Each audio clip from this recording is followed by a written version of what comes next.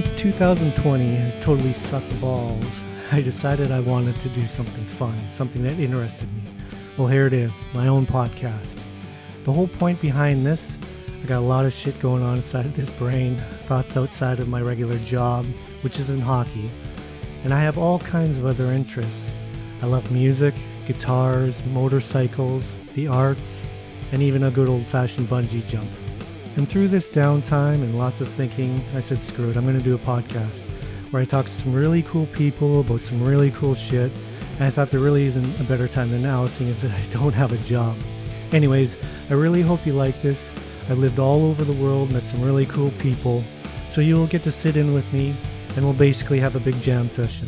So let's stop pissing about and welcome to my Motley Thoughts.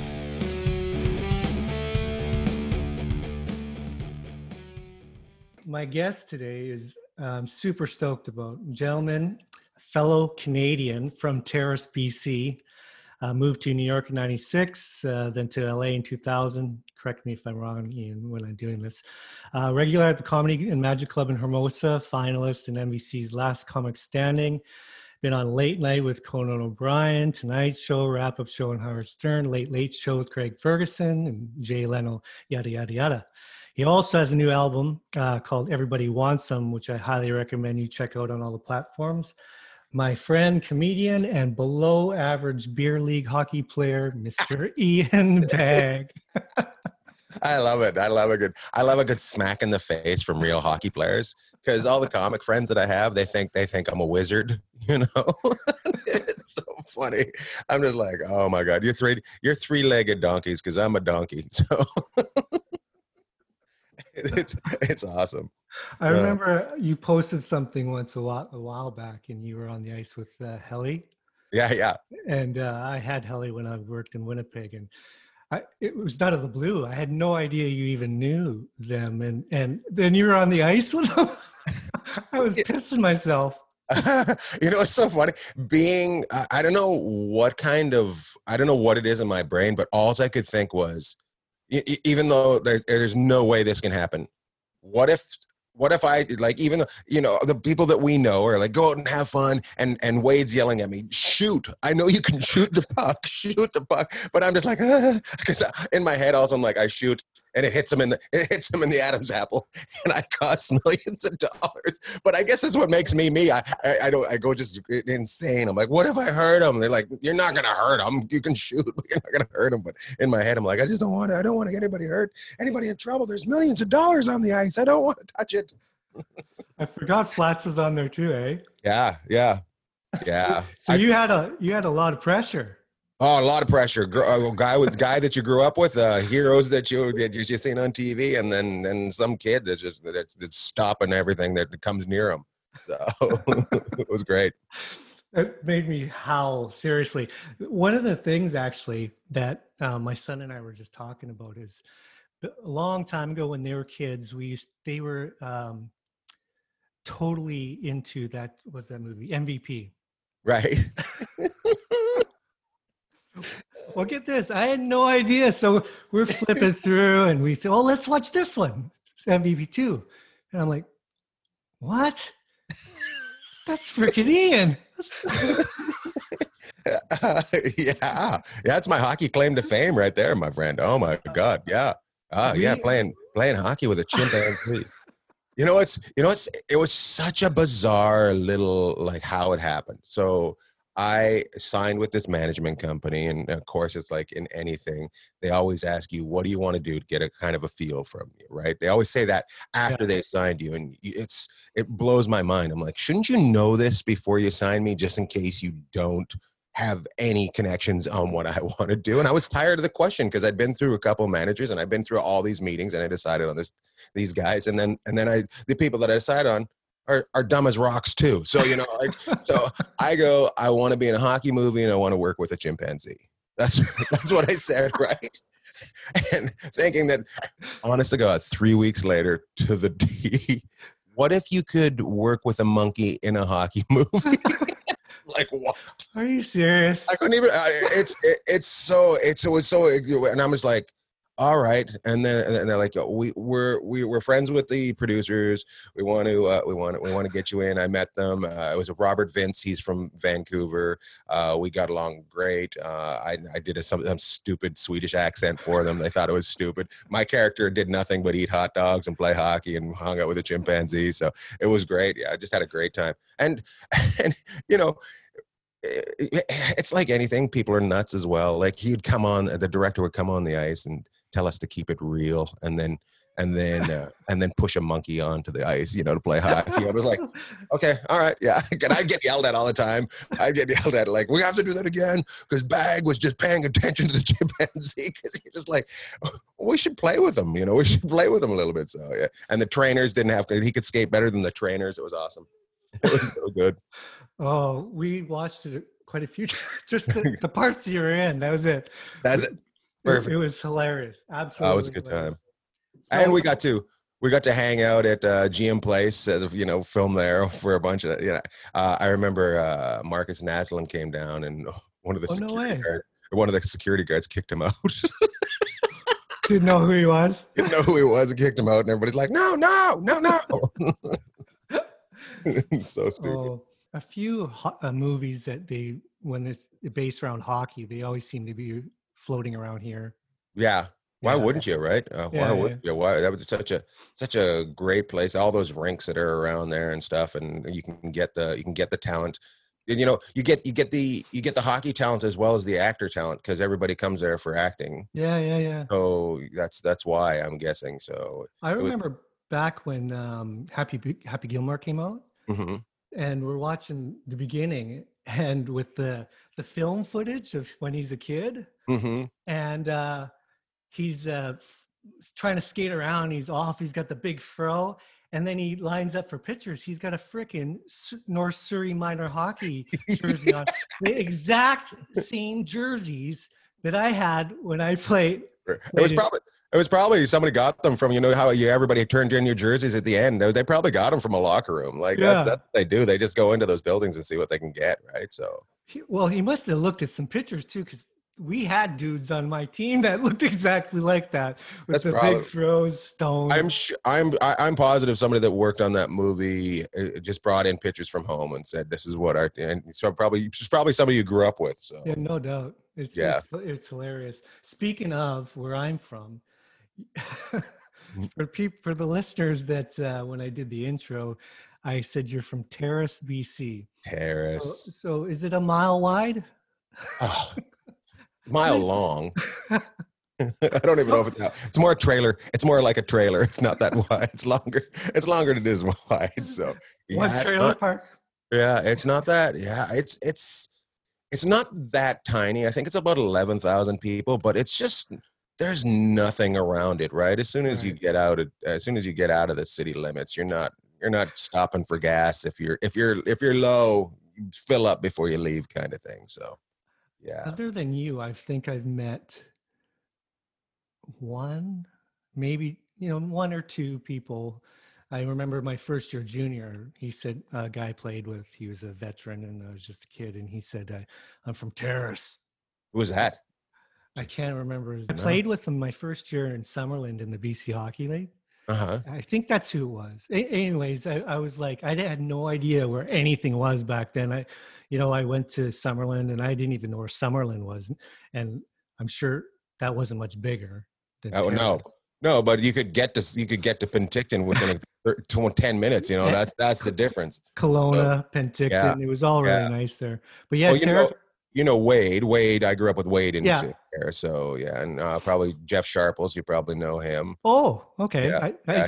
I'm sure there's some hockey players that I played with or knew that I didn't know they were from Terrace. You played in New West, right? Is that where you played? Yeah. Yep. So I'm trying to think who went in New West.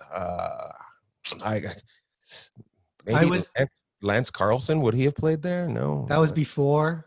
Before, yeah. Yeah, Billy Ranford. It was Billy was before me. Then I came in at the tail end of the New Westminster Bruins. So I was with Scott Daniels, Link Gates.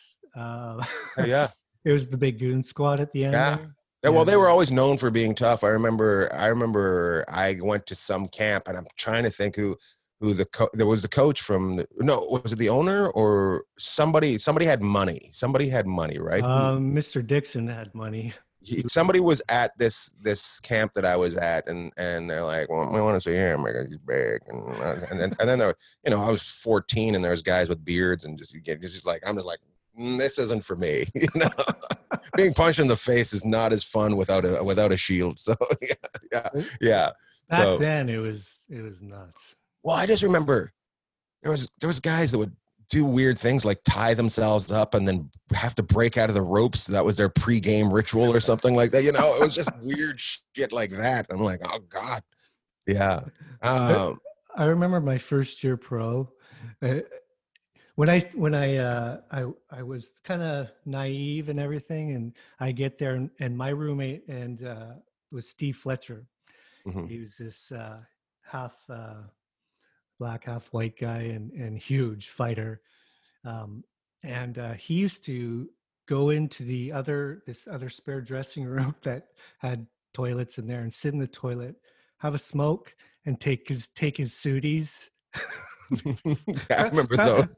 That was his pregame. Oh my God. And then he'd come out and you could see his eyes were just wired. Yeah, I remember trying that. Yeah, it's funny because the guys that I grew up with that went and played were really, really tough guys, but it wasn't scary when you played midget with them or like stuff like, but for some reason that next jump was just like, no, and I'm kind of a mama's boy, which is weird because I get off on traveling, but at that age I was like, I don't, because we had to go so far away to play. Being from Terrace, you didn't, it wasn't like you're going like an hour or two away. You were going 14 hours away to play. So I guess that's where it kind of splits on the road. And because I remember I left my first year for Summerlin training camp. I was 15. Mm-hmm. And my first year in the BC Hockey League, I was 15. And I remember my uncle actually managed to get me this tryout, and they all thought it was just going to be good for experience. And my mom and dad thought, oh, that's so nice, Dusty. And then, so I had full intentions of making this team. And right. They thought no chance. And then I literally got a meeting with the coach, and he's like, we'd like you to stay, but we would like you to ask your parents if that's okay, because you'd be going to school here, billets, blah blah blah. And I said, oh yeah, that's good, we're good. We're good. And then he's like, well, you should call him. And I said, okay, I will. And so we'll send you back on the weekend. You can pack up and then come back for Monday. I said, sure. So they got me a bus. Love it. I got on the bus, and I remember this. I don't have a great memory, but I remember this. I stopped in Princeton on the bus, and I was like, oh shit, I forgot to call my parents. So I called them in Princeton, and I told my mom, I said, hey, Mom, I'm on my way back. And she's like, oh, that's nice, honey. You have a good time? I said, yeah, I made the team. And there was silence. And then all of a sudden my dad gets on the phone. What did you say to your mom? And no way, she was crying? Yeah. And I said, I made the team, Dad. And he's like, you what? He goes, what are you talking about? And I said, yeah, I'm on my way home. I got to pack. I got to be back for Monday for school. That's hilarious. He was like, we'll talk about this when you get home. And like, I was down. There's no way. I was getting on that bus. It didn't matter. Yeah, that's what's great about it, right? Just so much drive and a little bit of naivety, Very much. Yeah, you got to have that. You have to have that too. It's not like now where you can go on the computer and do everything. You had to make your way there. Very similar in all professions. Yeah. Yes. Yeah, like when it came to me with stand up, I had to make my way to Vancouver and fail, and then make my way to New York and fail. Right. But you had to make that I'm gonna get there no matter what. Nothing's gonna stop me. Whereas, which is kind of cool now in a way with entertainment. You can live in your hometown and create. That part's cool.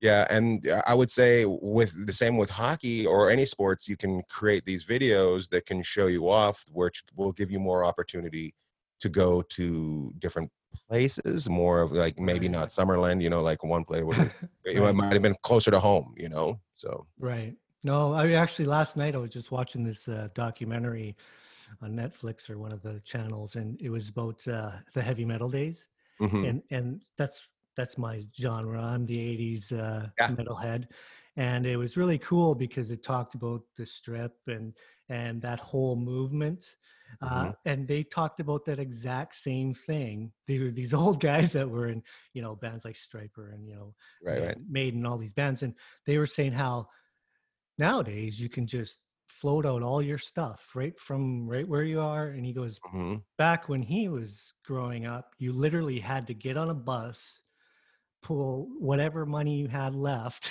and Right. get to LA or wherever, and literally club it night after night after night on a shoestring, On a shoestring, but which I call failure, but it isn't failure. Is like it's just like right. being broke and just like I when I got to New York, I was living on $25 a day. Like, No shit. I was paying $14 a night to stay in a youth hostel. I was making $25, and I had $11 for the rest of my day, and Wow. I was completely illegal. And and the club owner had seen me someplace and was like, "Come on down." And then they all paid everybody under the table there. And it was like, the days Wow. that I didn't work, you're like, oh, you had to save for those days. So I had Wow. I had $700 Canadian when I went to New York, which transferred to 450 American or something like that at that time. So Wow. yeah, That's a great story, man. That's so you know. cool. And uh, what made you decide to leave and go to LA? Was it the scene better there, or what was it? No, a little bit. I love New York.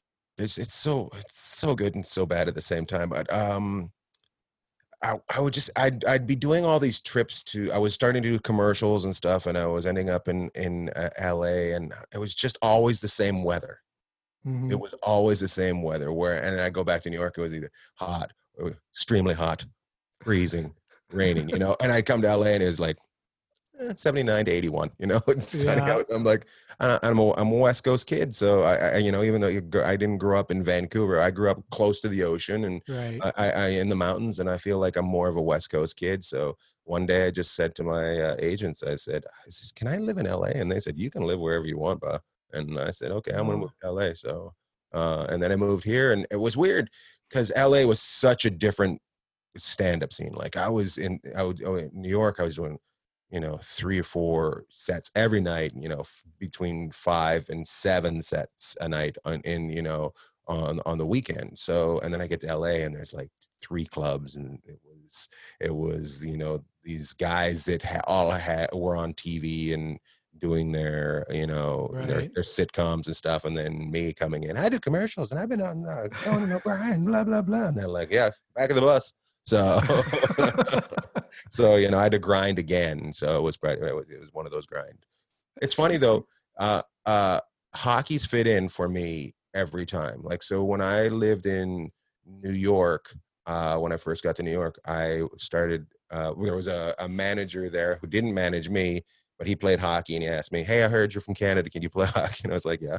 He's like, "You want to play on our team?" I was like, "All right." So I played on their team a little bit, but Oh, I ended up coaching in at Skyrink. I don't know if you which is now Chelsea Piers. okay. Skyrink used to be on top of like this building, and then they moved it to Chelsea Piers after they redid Chelsea Piers, and I ended up coaching there and playing hockey. I played in a police, fire, and actor league.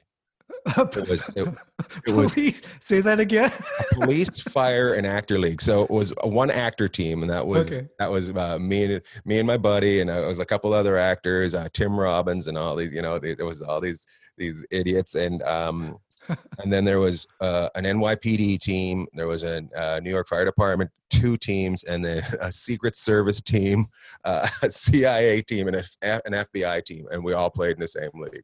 No way. And we'd play and it was because everybody had their days. A lot of the people had their days free, so we play like at noon on Tuesday and Thursday or something like that. It was really cool. It was That really cool, is. and it actually got me one of my first movie roles. Because I'd never said what I did, even though I was on this actor team, and Tim Robbins found out that I was a comedian.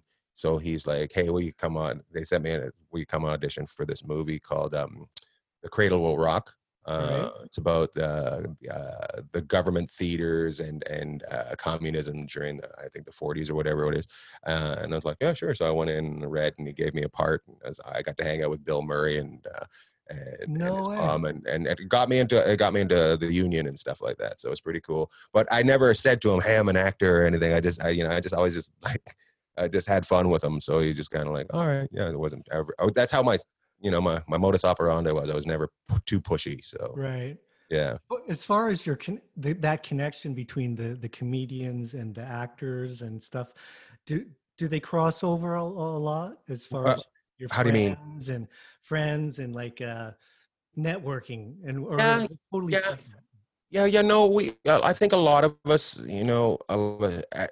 it's weird. A lot of us, I think, we are friends, but as your career grows, you grow away from each other. Like you really, like some guys are really tight, and Mm, they're still tight, but and they started out together. Like everybody I started out together with in Vancouver is basically I'm not in touch with them. They're not doing stand up. They live in Europe. There's a couple in America that I still keep in touch with, but they're not in LA. We're mm, not hanging. So I don't really consider that I have a close like knit from the people that I started with. Right. So, right. but I have a lot of friends and a lot of people that I respect and stuff. But as you grow, like we all start out, we're on the same level, and we're just trying to get on stage at the same time. Now you're getting to middling or featuring for somebody, so I go with this guy and you go with that guy, right? Right. And now and then one of you becomes a headliner, so that person that becomes a headliner takes his buddy on the road with him, right? Mm. Now you're both headliners after the one guy after the headliner doesn't want to follow the guy that becomes better, right? So now you're both headliners and you split up again. So it's just kind of like this, meh, meh, meh, and you just kind of split up. But Right. but we've had, I try to keep in touch with guys, the guys that enjoy hockey. I'm closer with. Right. I get a lot of questions about hockey and stuff like that, and it's yeah, it's pretty cool. And then we've had a couple like that police fire league. We had that, and then we had a Monday night skate here in LA for quite a while. There was a bunch of comedians, and it was guys that couldn't skate at all, like that would come out.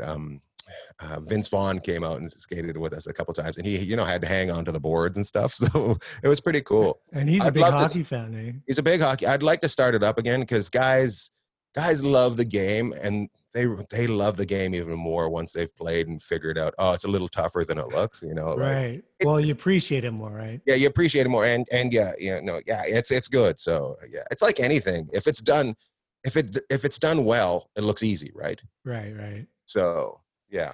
Well, back to your profession, and actually you in particular. I wanted to ask you, and I've always wondered whenever I watched you, uh, and I've seen a ton of comedians, and Bragger. but but your style, your version of comedy is so different. It's Now, has it always been the same? And for the people, the listeners, the people that don't know, Ian's, how can I even explain? He uses the crowd, and when I mean uses, I use uses or abuses, and most of it. I don't know what percentage you use, but it seems like 75 or more percent is just off the cuff, and whatever yeah. happens, the back and forth, and then you have a few standard jokes you put in the middle. Has it always been like that for you? Pretty well. When I first started out, I was very deadpan and very one-liner. Stephen Wright was huge when I first started, so Oh a yeah, lot I of guys were remember. doing that. And I used to hang out with a guy named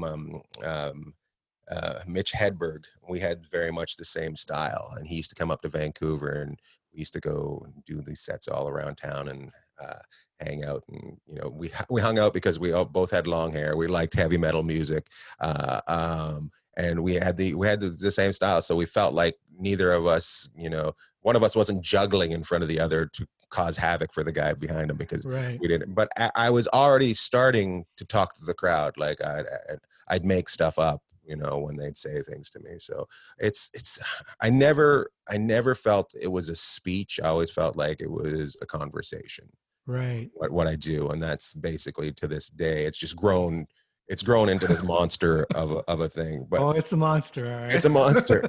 I used to get fired every so often because headliners wouldn't, he just raps the crowd. He just gets the crowd going. They get crazy. They think they can talk to me after he's been on.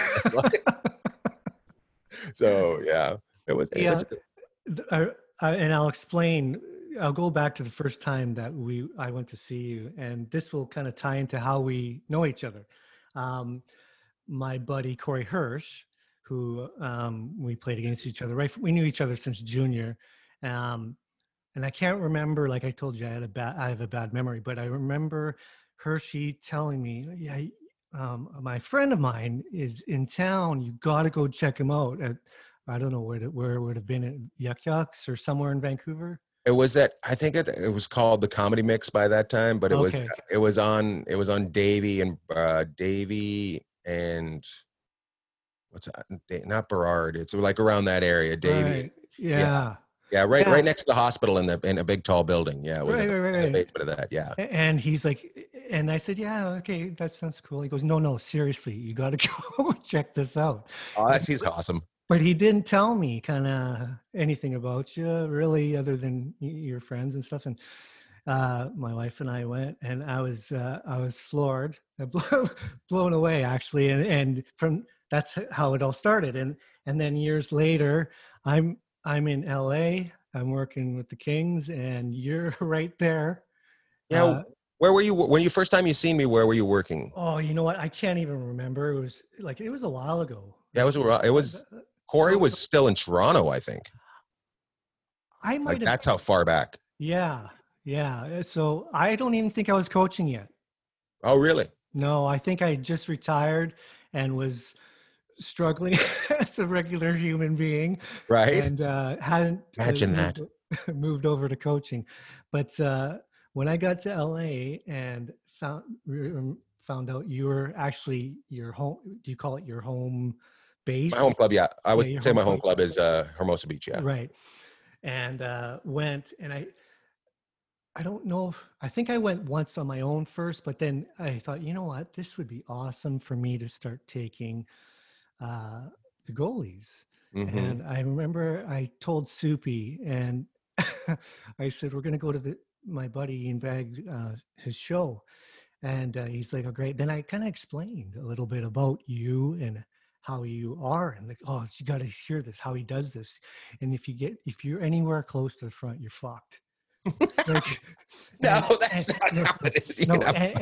And if you know Soupy, like he's really shy and very keeps things close to himself.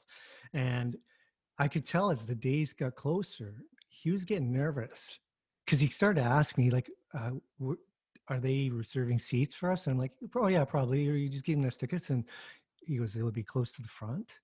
And I'm like, well, maybe, because we'll be like VIP. And he's like, is there any way we could, sit further back? And sure enough, when it started, like at first he was really tense, and then I don't remember if it was that show or another show, but you gave a shout out. Yeah. And the LA Kings goalie, blah blah blah, and he was totally freaked out. He thought, oh no, this is it, we're coming down. We're getting roasted. It's funny that I first of all, when I invite people, I try not to put them in the ring, and the ring is where where my eyesight stops, like where something's going to happen. But I will talk all the way to the back of the room. Like if you engage me, I will talk you to the back room. And every so often I'll ask, hey, back there, and then hopefully somebody will talk to me. I just kind of, so I don't ever know what makes me talk to somebody, but there's just something happens and I end up talking to them. And I always, if somebody feels uncomfortable, I stop. Like I can, like if I can tell they're having anxiety. Yeah, I can read it. But if they're having anxiety and they turn into a dick, I go even further. Like, because I'm just like, no, man, you came here. Like, you came here. And I say it. I said it in my show. Like, you came here. I didn't break in your house and start doing this. Like, you came to my house. Don't treat my house like shit. You know what I mean? Yeah. Because I want people to have fun. That's, I'm your escape. Right. The world has so much going on, and it's just as big as escape for me as it is for you. So when we're having fun, we're having fun. And I don't think I take nothing. Nothing is offside. I really don't. I don't believe that you shouldn't joke about that. You shouldn't. Right. My job as a comedian is to make you laugh at something that you never thought you'd laugh at. You know what I mean? Whether it doesn't matter what it is. I got it. Like, it's just like you can be like, oh God, I shouldn't have laughed about that. But he did make me laugh. That I love that. But when people get angry, I'm like, no, you're not allowed to get angry because it was funny. I can tell by the 99% of the room laughing that was hilarious. So you can't say it's not funny. So You know what? The first couple of shows, when I would leave the show, I had this tension. It was like I felt, I got out of the show. It was like, wow, that was intense, man. Like, usually you go to a show, you're laughing your head off and you got the giggles and it's just funny. Right. With your show, it's hilarious, but the whole time you're kind of on the edge of your seat, getting all uncomfortable because that person's just taking it. That's so funny. There's two things that I hear that make me laugh, and one thing makes me really happy is I like when friends bring friends and they say, I enjoy watching their reaction to what you do. So I don't even pay attention. I'm busy laughing at my friend laughing at you. Right. So that it's a huge ego boost. And the other thing that makes me laugh is somebody will say, I don't like going to stand-up comedian. I get really nervous for that person that's on stage. Like they're terrified. They've obviously seen stand-up at some point where somebody didn't do well. Yeah. And they cannot handle seeing that train wreck, and they think everybody's going to be like that. I'm actually similar in that sense. Like whenever I watch like Idol or those types of shows where they're put on in front of people and they fucking bomb, I have to leave the room. When I'm watching TV with the family or whatever, and I see them bombing, to me that is brutal. It is brutal because it's kind of a dick move, that whole show, because at the end of the show, it's, we got the best of the best. But they knew who the best of the best was before. Right. But their whole thing is to destroy people. You know what I mean? Like they spend so much time on these guys that are just horrible. You're just like, no. That's why I enjoy The Voice, because they don't put anybody on there that's horrible. Right. But they might not do well that night, but you still go, that person was really good and they didn't get picked. But Totally. When The Voice came on, it was like, okay, this one's more for me, because the other one, it was like constant. Every other one, actually, I would say more than every so often you'd have a champion. The rest of them sucked balls. And I think that's from you playing music and having to go to open mics and seeing that it's not comfortable when you're there and there you're just like, like you're wondering where their brains are. You're like, you did, because that was great, and you're like, no, that was not great at all.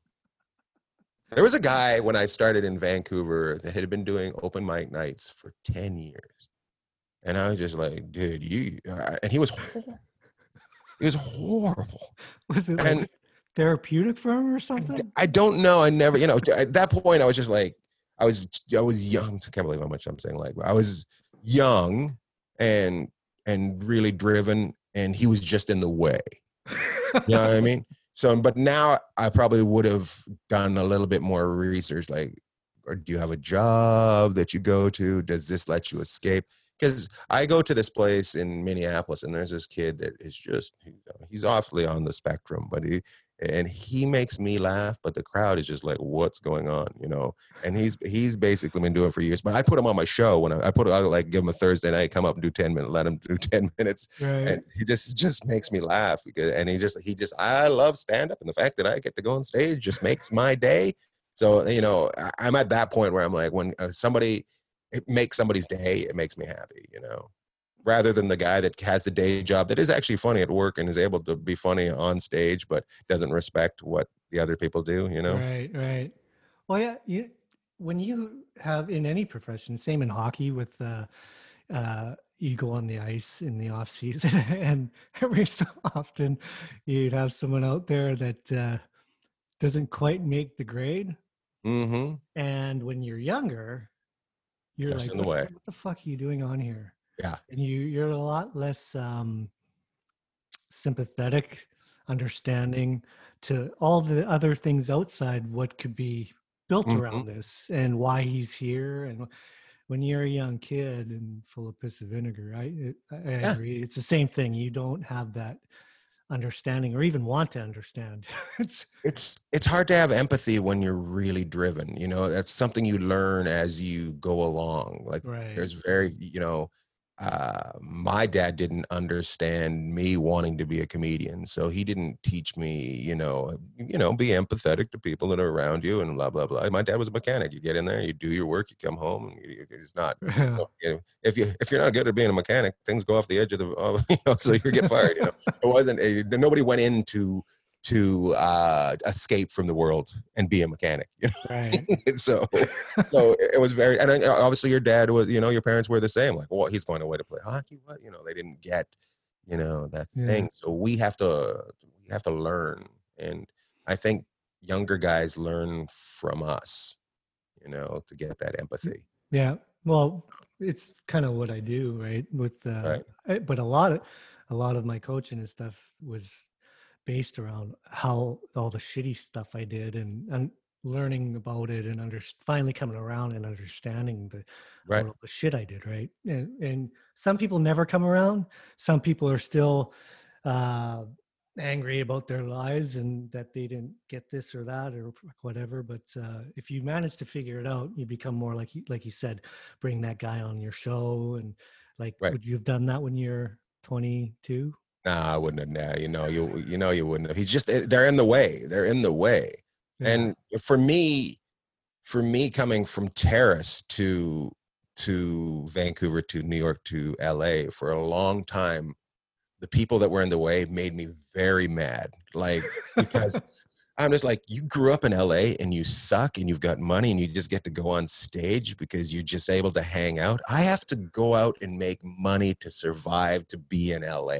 You know what I mean? You are in my way. You are nowhere near funny enough to be around me. Like that kind of, it took me a while. And I don't know if it was, I got to a point financially where it didn't bother me, but anymore, like it relaxed me. But for a long time, it was people that were in the way annoyed me. It's weird, oddly weird how similar most professions can be. Like you get, at the beginning, you're like you said, angry and really just trying to steamroll your way through. Mm-hmm. And it actually kind of fuels you. And then you get kind of to a certain point and it's you're more focused on just doing a good job. And then at the end, right, you're really, really trying to help people. Yeah. I don't feel like I'm at the end, but I just feel like I don't feel I'm done, Dusty. Oh my God. Come on, Eames. Throw me under the bus like this. Come on, let me live for a little bit longer. It's weird, It's just I think that's where coaches like you come into play, though, to help a guy learn that earlier than later. Because I remember you telling me about you brought him down and Jack to the and you told me, a year or two ago he wouldn't have been able to do this during the season. Right. Like, you helped a guy escape his mind, and that's the fences that we put up are what keeps us from getting to It's actually, when you watch, it's not hockey. It's just comedy. It's like in everybody's lives and whatever they do. You're your own fucking worst enemy at times. You're your own worst enemy. And I think for me, the more I do things, the funnier I am. And I think that's with every career Mm. You know, it's amazing what I can take away from watching a hockey game to let me have fun on stage. And I think guys going to, you know, I've heard interviews before where they go see a musician and they see that guy's work ethic and they don't realize that he has to have work ethic to be that musician. You know what I mean? Yeah. Learning things, just learning things, you know, Yeah. from The other. And if you put fences up, oh, I can't do that because we're playing hockey right now. That'll, you know, Yeah. yeah. Do you I was going to ask you, and I never asked you because I don't know, we just always talked about other stuff, but hockey wise, I see you're wearing a nice hat. Oh, Okay, so yes. so and I've also seen you chumming around with the San Jose boys. Now, you can honestly answer me now because Yeah. I don't work for the Kings anymore. Yeah. But you're in Hermosa at that was your home club, but you're hanging with San Jose boys. Then I see you're doing stuff there, and you're where is it? Where do your loyalties lie? If it came down to it, where they said you could only cheer for one team, Right. it would be the Vancouver Canucks. That's Oh, the Canucks are my team. When I was a kid, we had the calendar up on the wall. right. I wanted to be Dennis Kearns when I was growing up. So, which is funny because one night I'm in Minnesota and I'm doing a show and this guy comes up to me and goes, "Hey man, you're from Canada?" And I go, "Yeah, yeah." And he goes, "So am I. My name's Dennis Kearns." I'm like, "What?" I'm like, I used to be you all the time when we were playing street hockey. This is bizarre. He was coaching. I can't remember where he was coaching, but they were in Minnesota for the night, and they had the night off, and they came to see the comedy show, and I was just like, this is so bizarre. So, but yeah, I was a Canucks fan all the way through. I went through every jersey. I thought every year was going to be next year.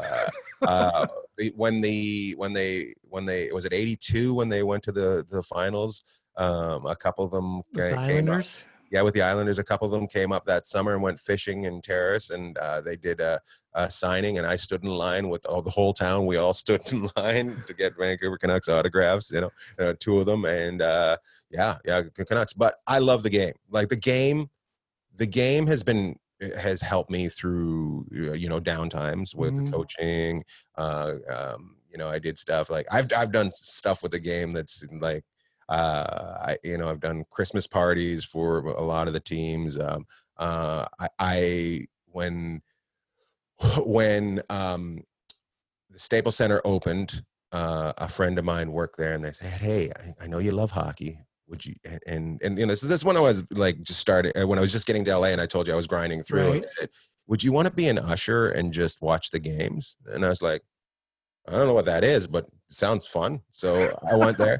Right? And I was an usher for exactly one game. When they told me, they said, they gave everybody where they had to be.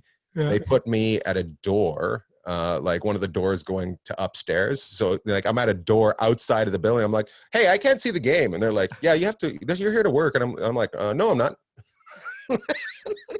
One game. One game, and they're like, "Well, you'll work where we work." And I go, "Nah, that's not happening. I quit." And I had gotten a ride with a guy, and I watched the game and waited for him to get a ride home. So that lasted one day, and then that same year, a friend of mine was the assistant for the president of Fox, and Fox was, I think, had hockey at that time. Whatever they had their suite, and he didn't like hockey at all. So I got the suite of Fox's suite for every game, and I just take 10 or 12 people with me, and we'd sit in the suite. I took kids and their families that I was coaching and stuff. I took other comedians and just sit there. So yeah. So Canucks, actually, the funny thing with the Canucks is after I retired, I was, itching to just be around the guys again, kind of thing. So Right. I ended up joining the Canuck alumni. Right. And I knew a bunch of people. I never played with the Canucks. I went to their camp in '91, but I never played with the Canucks. So I wasn't an actual alumni, but I was part of the alumni. So for years I skated with them on Wednesdays. And it was funny because I remember the first couple times I went out, there were a lot of old dudes, and I had just retired, and I was playing forward though, so I wouldn't. Yeah. myself, Billy Ranford, Kirk McLean, none of us played in net. That's We all awesome. played forward. But there were guys like Orland, Uh-huh. Kurtenbach, and Odlison, and all these guys that I grew up. Uh, my first introduction to hockey through my father and were these guys, That's and awesome. they're on the ice. And I remember one time I took a face off, and Orland pushed aside somebody. I think it was Cliff Ronning. He pushed him aside. He said, "I'm taking it." And he's like an old man, but he's this Just beast. massive. And he put his stick down, and he just looked at me, and right when they dropped the puck, he smashed my stick right out of my hands. And he was joking, but I was like, this guy's 80 years old. You're like, what the fuck's going on? You could tell he was. I can imagine when he played. What a beast he was. Yeah, like all around beast, like good hockey player, but like So heavy. But yeah, it was a lot of fun those years. There was a bunch of guys that had been around for like a long time. So you had your Cliff Ronings and stuff like that, but you also had these older guys that it was pretty neat because that's what I grew up around, right? Right. I'm a Canucks fan. So the way I know everybody, there was a comedy festival in Vancouver, and in 2010 when the Olympics were. Yep. And 2008 was when the lockout was. When was the lockout? I think it was just before that. Yeah. Yeah. So for some reason they put together a celebrity hockey player thing. And it played 3 games, two in Vancouver, one in Vancouver and 2 in Whistler, or I can't remember how it worked. So, and it was during the lockout. So it was big names like Burke. It was Burke was running it. Okay, Brian Burke. So, yeah. And I got to play in that. Cool. So I got to know, some of the players. We had a good time, but I got to know the trainers more. Because the trainers weren't working, so Berkey brought them in to get them some money in their pockets, is basically, So Right. So I got to know. I became really tight with Jamie Hendricks. I don't know if you remember Jamie. Yeah. Yeah, so he used to work there, and Pat O'Neill and those guys, and Red was still there, and I got to know those guys. And I was in Vegas a couple years later, and there was an equipment thing there, and although Hendricks and O'Neill were there, and Hendricks brought in like 5 other guys from around the league to see my show. And I became friends with all these guys. Like 2 boys were from LA, were there, and I became tight with them because I'm just down the street, right? So, Right. So I hang out with Dana all the time, So we see each other all the time. I became closest with him. Up in San Jose was those guys were there. Yeah. Winnipeg was at the show. I became tight with all these trainers up there, and then I make sure I take care of them. Because a lot of people are like, I just want to meet the players. I'm like, well, the players come, players go. Who cares about them? Right. The trainers take it. I remember getting to drink from the Stanley Cup. Like, there's no way. How am I drinking Orange Crush and vodka out of the Stanley Cup? It's because I got invited to the parties because the kind of thing like that. So I love the game, and I love the people that work in the game. I think the people that work in the game are, a class act and just great.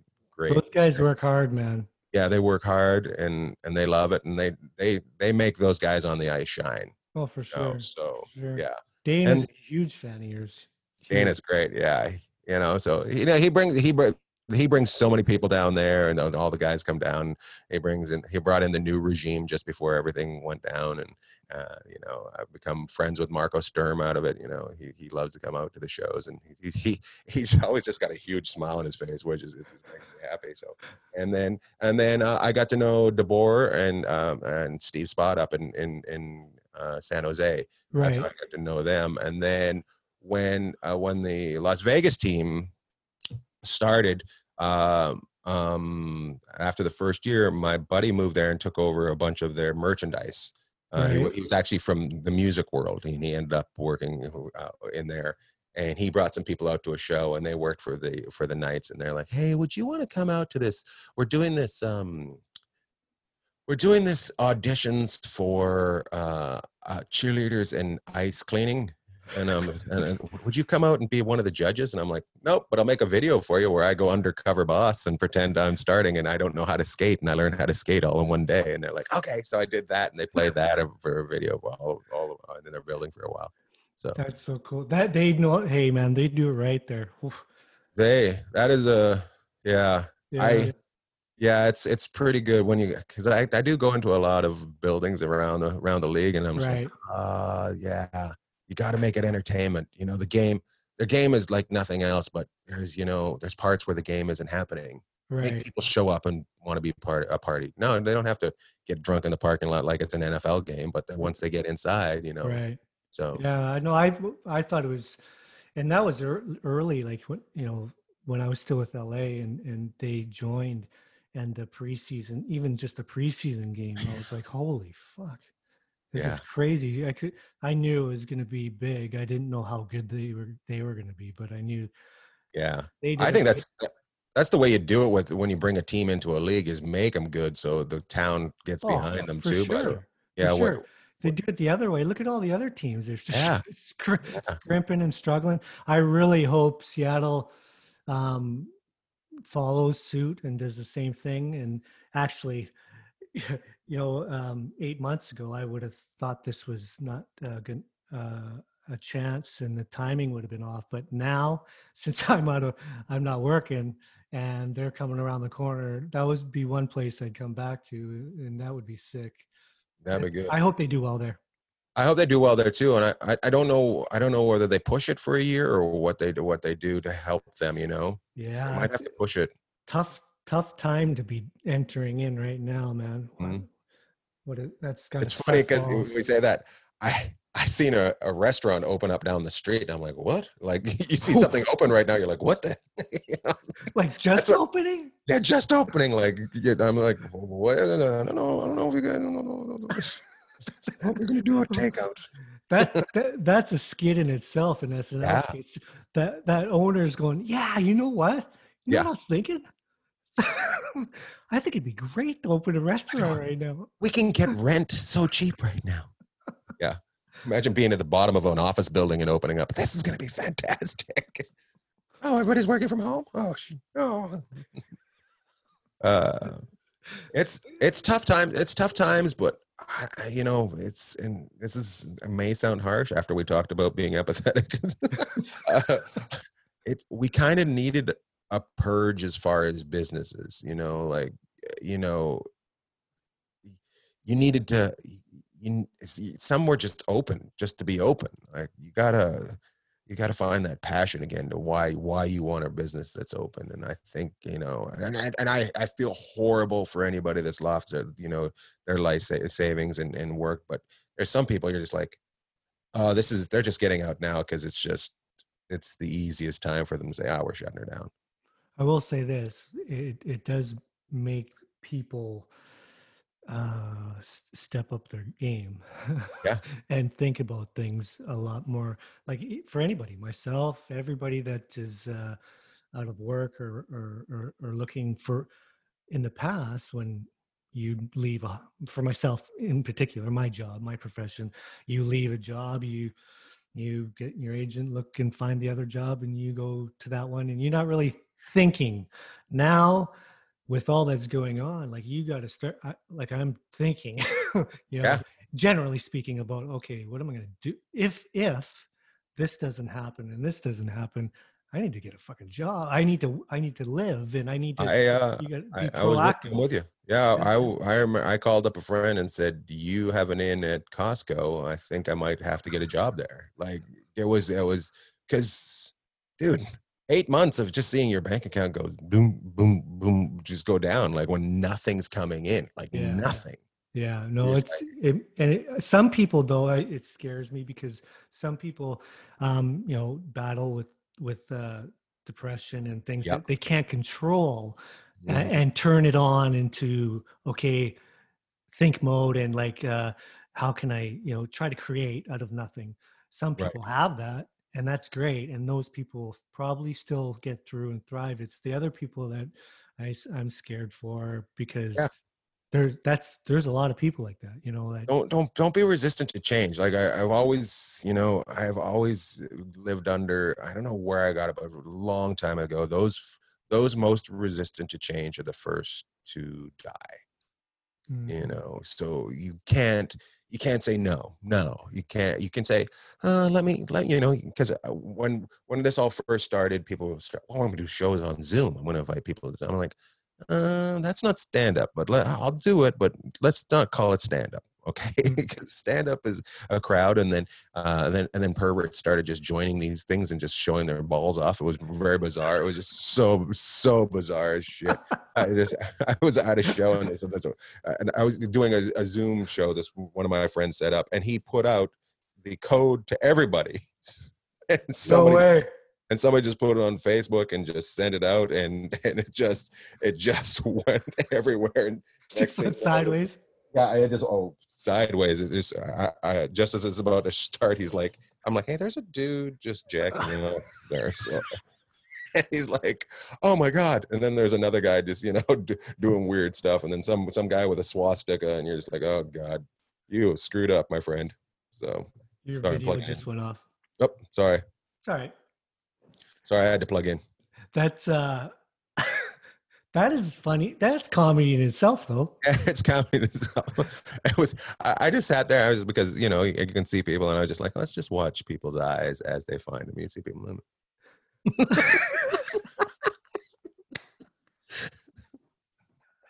You just see them click out of the room as soon as they see them. Oh, that's hilarious, man. Like, that's legit. That happened. Yeah, absolutely. Yeah. So, wow. I guess when you open for the El Segundo Comedy Festival, they decided they were going to do some virtual shows. And on their first night, they decided they would put it out to everybody. And then after that, they're like, oh, these are all going to be private. Yeah. Ouch. That's got to be, for your profession, that has to be a challenge.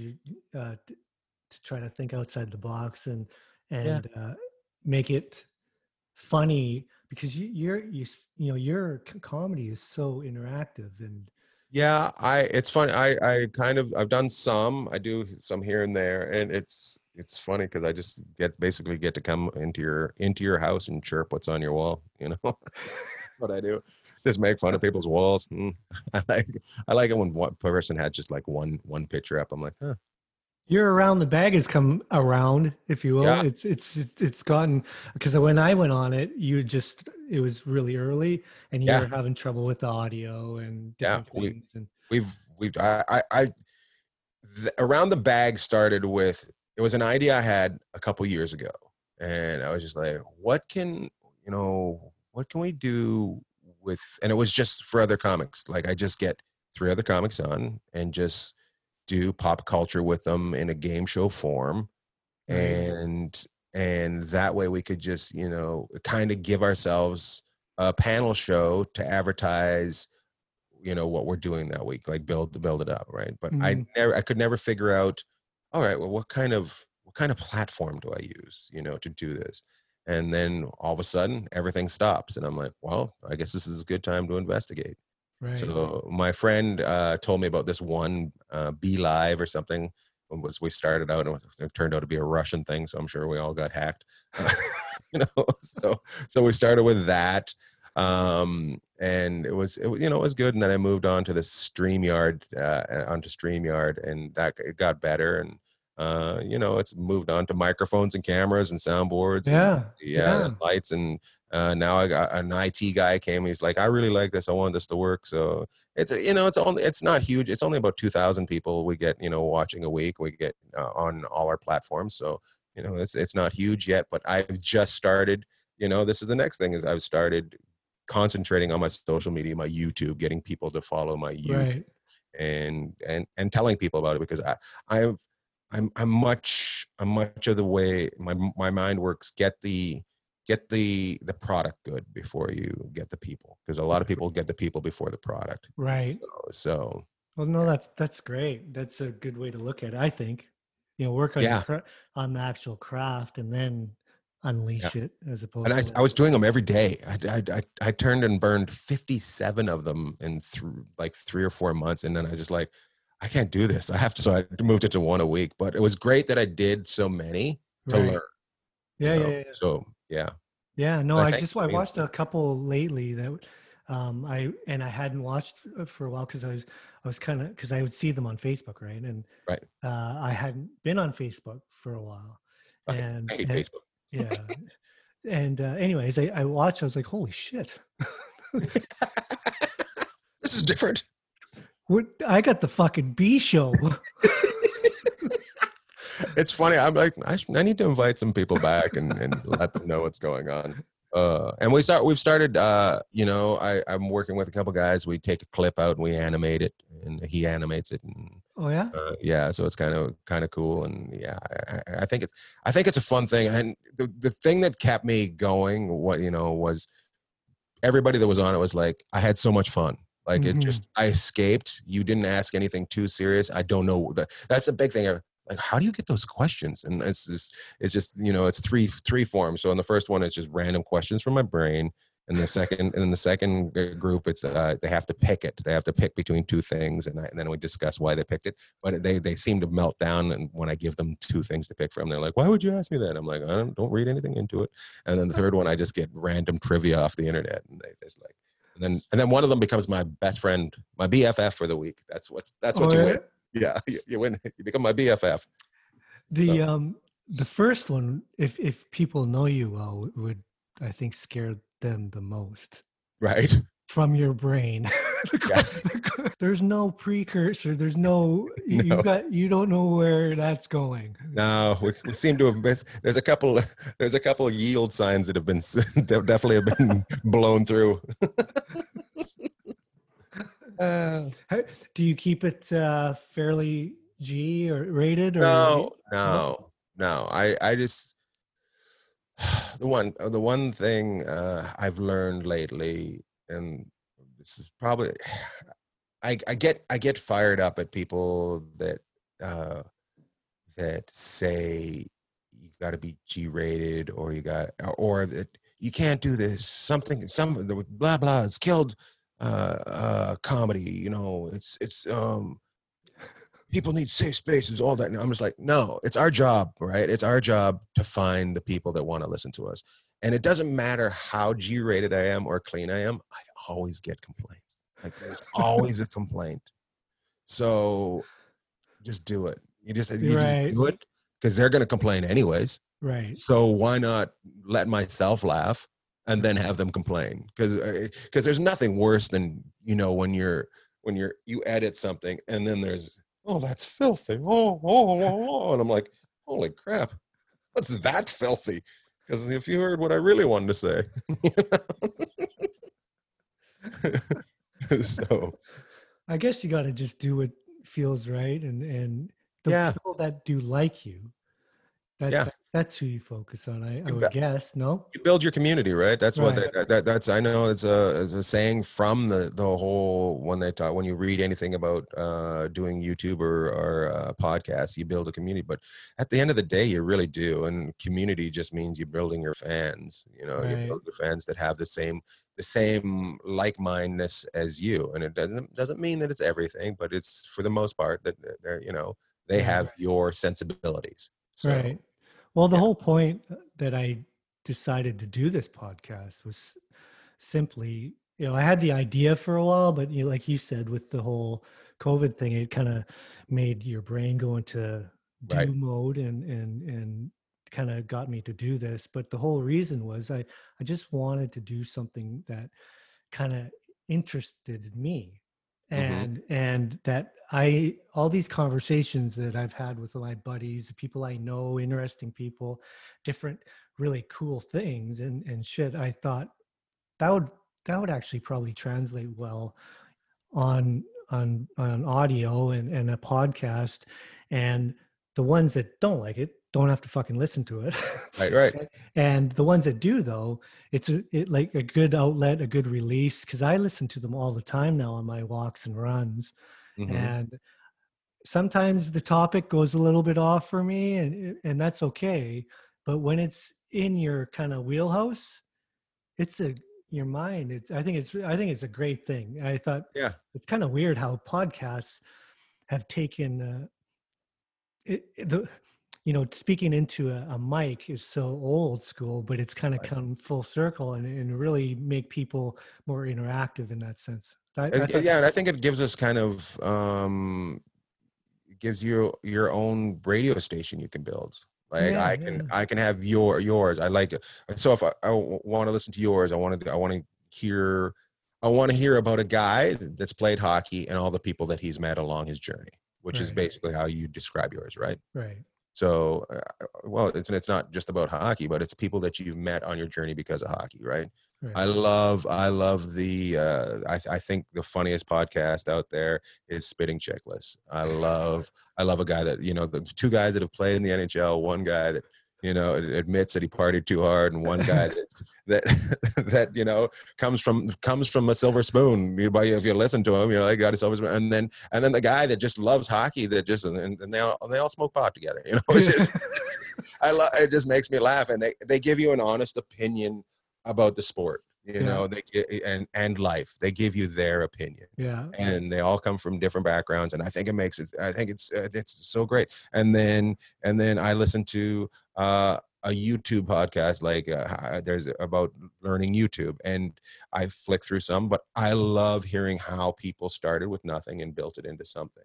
Yeah, And that's cool. and the things that you need to pay attention to, and the things that you will over pay attention to that really mean nothing. And like the words, and there's when you go onto YouTube and you're trying to do things, there's just, when you're trying to edit, you're just like, oh, it's overwhelming. I'm not, it's like, what does this mean? So this YouTube thing helps me out and learns. And then I like a serious hockey talk when I listen to 31 Thoughts with Elliot Friedman. I like that. Yeah, no, he's good. He's very good. One of the podcasts, speaking of, we just mentioned that. Hang on, let me get my notes. Hey, by the way, this is the most prep, and I didn't do much, but most prep I probably did since I was in grade 8. Nice. My son, Jonah, wanted to know your mom's house. Your mom's house, yeah. It's his favorite podcast. I'd love to know how he found them. Let me know how he found them. Okay, I'll ask him for sure. But Jonah, he's like, I'll never forget when he came up, and Jonah's really chill, but he was like all excited. He's like, who was on your mom's house? And I'm like, first of all, what the fuck is your mom's house? I didn't know. Are you bringing up my mom? He's like, it's only my favorite podcast. I'm like, okay. He goes, Ian Bagg was on it. I'm like, no way, it's cool. He goes, no, seriously, Ian Bagg was on. This is like the best podcast out there. And he was complete. Now it was different. I knew before he knew I knew you and stuff, but he wasn't. You weren't an elite person. That's funny. I was just a dude you knew. Yeah. Now you went up to another status for him, and he was just stoked. And he said, here, I look here. He said when he watched it, he'd never heard those. Is it two guys? It's a guy. It's a married couple. It's Tom Segura and Christina Pazynski. Yeah. Okay. He said that he'd never heard them laugh so hard. Oh, really? Yeah. Nice. And he listens to it all the time. It's such a dick move to say, but I don't even listen to it. Oh no! But that's because they're my friends, and also I can't keep up because they got so much going on. Like we talk about friends that we all hung out, and you go one way and they go the other way. That's them. Like they're like, we were in South Africa together for a month, and we were like tight as could be, and then we come back, we're tight as can be, and then we all start going away. We all start going on and do our thing. Now I'm traveling all the time. They're traveling. They end up, they start this podcast. I do one of the first ones from their garage, and then I keep getting messages all the time. Why don't you ever go on your mom's house? I'm like, fuck, I'm one of the first guests, you fucking dicks. and then it blows up huge, and things are just like rolling for them, and I'm grinding, and they're rolling. So and I just and I get clips here and there, but I was never sitting down and listening to it. And also they've got so many different they've got a couple different podcasts. I didn't know which one I was supposed to listen to. Oh, they have more than one? Yeah, they got Two Bears, and then Christina's got one with Dr. Drew, you know, and like that. Yeah, like they've really? got, yeah, they're you know, and they're the nicest people. They're so nice, and they, you know, they've had a couple kids over the years, and they're just, you know, it couldn't happen to a nicer couple, you know, like they're just cool. they make me, and they're so goofy. It's their relationship for me is like just it's hanging out with your best friend when you're a teenager. It's like when I watch them, they just seem like best friends, like two dudes hanging out. Except for one of them's got sweet tits. No, and I have so much fun hanging with them, you know. I remember, so I don't know how it happened, but I lost my shoes I had to go to the mall as soon as we got to South Africa because I had to get shoes. I was checked into the hotel with no shoes. And how the hell? And Christy's like, Ian, you've got no shoes on. And I'm like, it's Africa. Ouch. I'm not the only one, you know?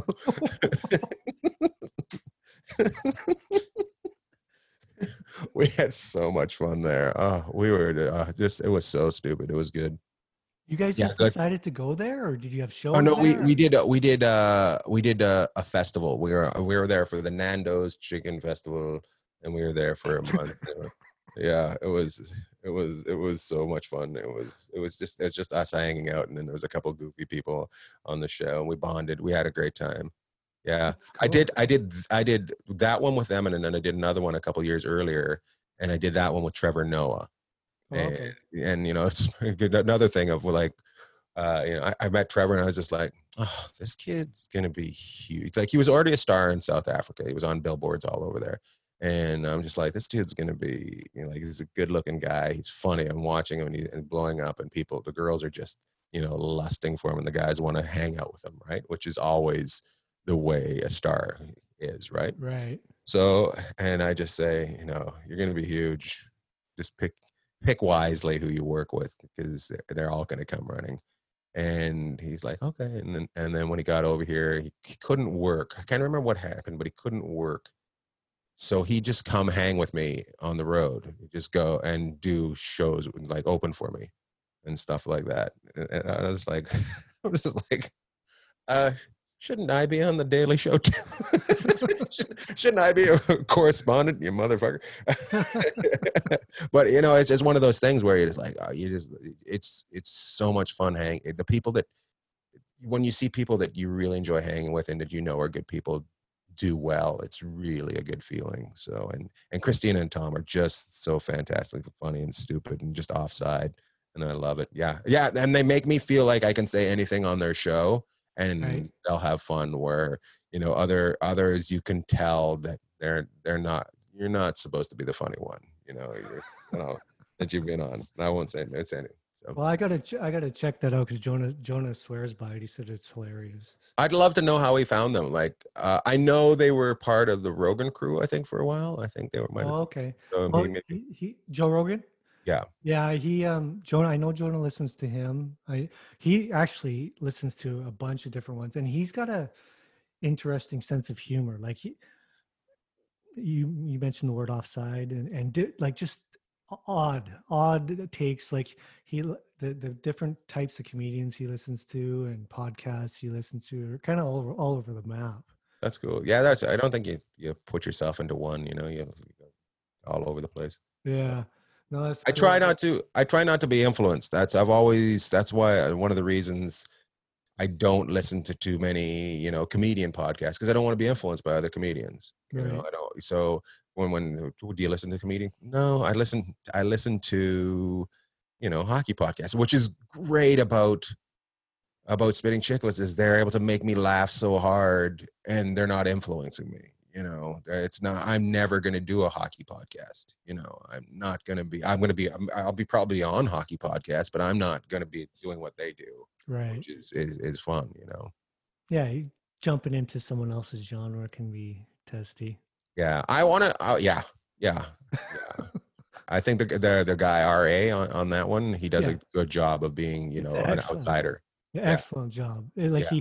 he has an opinion here and there, but he doesn't you you know when you get that person Mm-hmm. that's oversteps his boundaries like into Mm-hmm. the hockey realm You and mean every other Canadian that didn't make the NHL? Hey man, I could have made it. There just wasn't enough teams. that's the one nice thing about working when I was in LA is tons of fans, but no one really ever proclaimed that they Be knew. an expert. Yeah, not I never met anyone anyways. A lot of diehard fans, and they could be like passionate and angry or whatever, Yeah. but never stepped over the line into they knew what they were talking about better than say Yeah. Rob Blake or whoever. But Yeah. Yeah. Which is very Canada. Canada's different. Canada, you can't go to if you're in that world and you're at the grocery store, they're not going to say, hey, have a good day. They're going to say, hey, I was thinking about this. You know, it's like, Yeah. that you guys should probably do this. I was looking at your power play and I was wondering if you guys thought about shooting. Well, I have all the gear I wear in working out and stuff. A lot of got so much LA shit, Right. and it happens all the time. Someone will come up and go. First, they'll be like, "Big LA fan, eh?" And I'm like, "Yeah." And they're like, "Why do you have all? It doesn't look like normal stuff." And I'm actually So Canadian. I noticed you can't get that. I think they know, but they would try to. So you say, "Oh, I was a coach," and they're like, "Oh, fuck, they're struggling, eh?" And then it just starts, and I'm like, God damn it! I'm trying to work I out. always here. say you were an announcer. You were an announcer. I was an announcer. I was an announcer. But they all become critics, eh?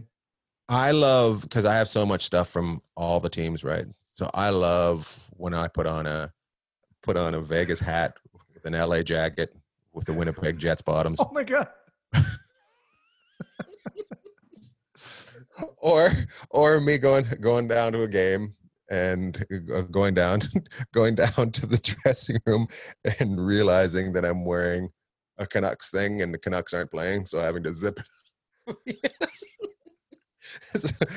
it up so nobody can see that I'm sitting in the St. Louis dressing room with the Vancouver Canucks. That's such a tool. The funny thing is I did it a couple of times. I put on Winnipeg shorts, LA shirt, and a Kunlun Red Star toque on workout. And I was walking out the door, and I think one of the kids is like, "What are you Pick doing? a team. What are you doing?" And I'm like, "It's funny, you know? It's not funny." Not funny. I thought no, it's hilarious. No, I'm that guy. I'm that guy that'll get on a plane with 3 different teams on. I was here's a great so one day before we wrap, I'll tell this. I jump on a plane and I sit next to this guy. I walk in and he's sitting there and I see him wearing a Vancouver Grizzlies shirt. Yeah. And I was like, I'm all excited. I'm like, this guy's got to be from Vancouver. I'm like, so everybody's wearing the jersey, right? And I'm like, but it's something about it I can't tell. There's something just off about it. And I go, hey, you from Vancouver? And he goes, no. He goes, why? And I go, well, you're wearing a Vancouver Grizzlies jersey, and not many people wear those at all. You know. He goes, oh no, my band makes these, and they just give them to me, and I'll wear them. And I go, what band are you? And he goes, I'm in Wu-Tang. And No. I go, oh, what's your name? He goes, I'm Ghostface Killah. No way. Yeah. And I'm just like, well, I'm going to play Candy Crush over here and be very, very white. But I wanted to ask you before we finish. I don't want to forget this. I wanted to ask you, like, as far as big stars, because being in LA and I've been there for many years, you don't really realize until you live there how many times like you just walking by and you're like, oh, there's that person. Right. It happens quite a bit. But you're actually in the profession. Do you have a story, a good one, a funny one, where, and not I'm buddies with this person, but more like a horror story or this person's a douche story, or I got a good Brad Pitt story that's Okay, it's not. I want to hear it. I don't know if he's a douche, and because I still like him after. So I'm working on the red carpet for the SAG Awards about 10 years ago, and he's married to Angelique Jolie. Right. And she's so they tell me, hey, look, these two are coming over. There's a chance that you might interview them. I'm looking down the row because it's, one of those interview rows. Right. There's Entertainment Tonight, Hard Copy, like all the big names. And then there's Ian Bagg for the SAG Awards. I get Brad Pitt. So, yeah. Yeah. So I'm just like, well, let's make this interesting. So the interview starts and I go, so what's your name, fella? And he wasn't buying it at all. No, like, Brad Pitt, and I'm like, oh, that's nice. And I said, have you ever had a chocolate covered pretzel? He's like, he just looked at me. He just like looks at me, and he's like, yeah, and he's like, just disgust. I'm like, oh, you are not going for this at all. You just, fucking little weasel, come on. But he was busy paying attention to his wife at the time that was a couple over, and you could tell, now that he wasn't in a good spot in that relationship. So, but I loved being able to ask him, what's your name, fella? And I remember the publicist came up to me, can you act a little bit more excited? You didn't seem excited at all. And I go, well, it wasn't Wayne Gretzky.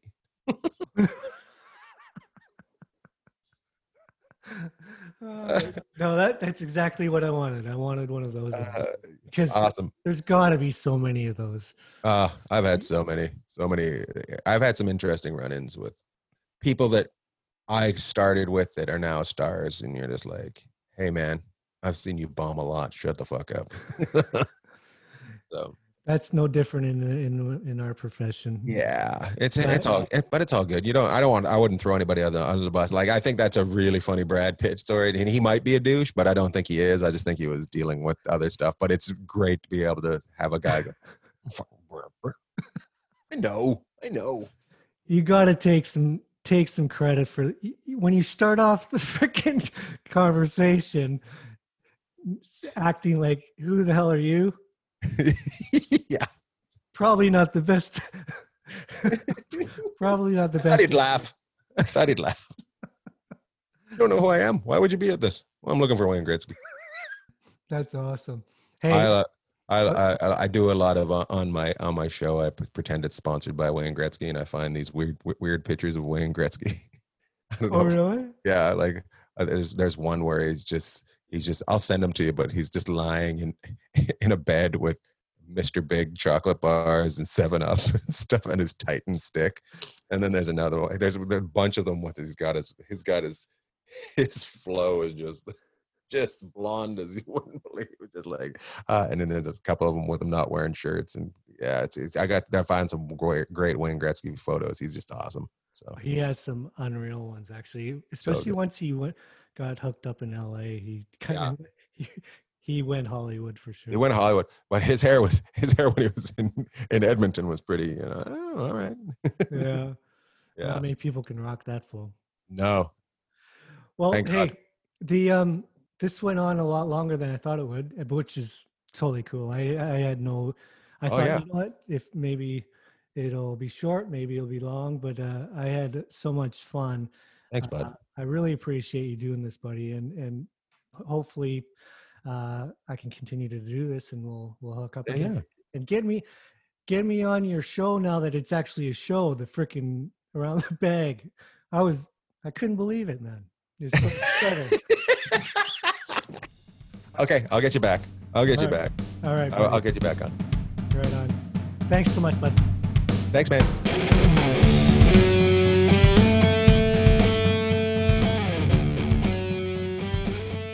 I want to give my sincere thanks to Ian Bagg for coming on the podcast and being my first guest. It's always such a gas talking with Ian. If you want to check out Ian and what he does, I recommend you go to Around the Bag at www.youtube.com/c/Ian Bagg Comedy Channel.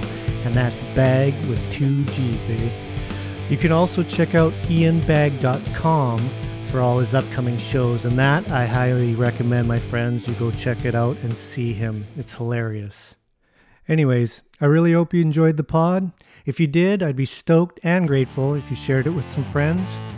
I'll leave you with a new indie song that I think is pretty cool. It's written and performed by my youngest son, Mac, and the song is called Use a Bitch. Happy holidays, everyone. Stay safe and God bless. I don't pride myself, I don't ask no help, I don't get no relief, cause I'm a man I fell. I don't judge no one, no woman or son. Unlike you ain't got no one. No shame, no name, just a follower, he's a snitch. No fame, no game, just a contributor. He's a bitch, riddle me this, riddle me that. All of these questions to get to the back. Hillary loves having a fun, all this commercial to get with the done. Keep him in line, letting us die, nothing to give, fix up the lie. Text him to hell, then make him fight, turn us away and then watch us die. No shame, no name, just a follower, he's a snitch. No fame, no game,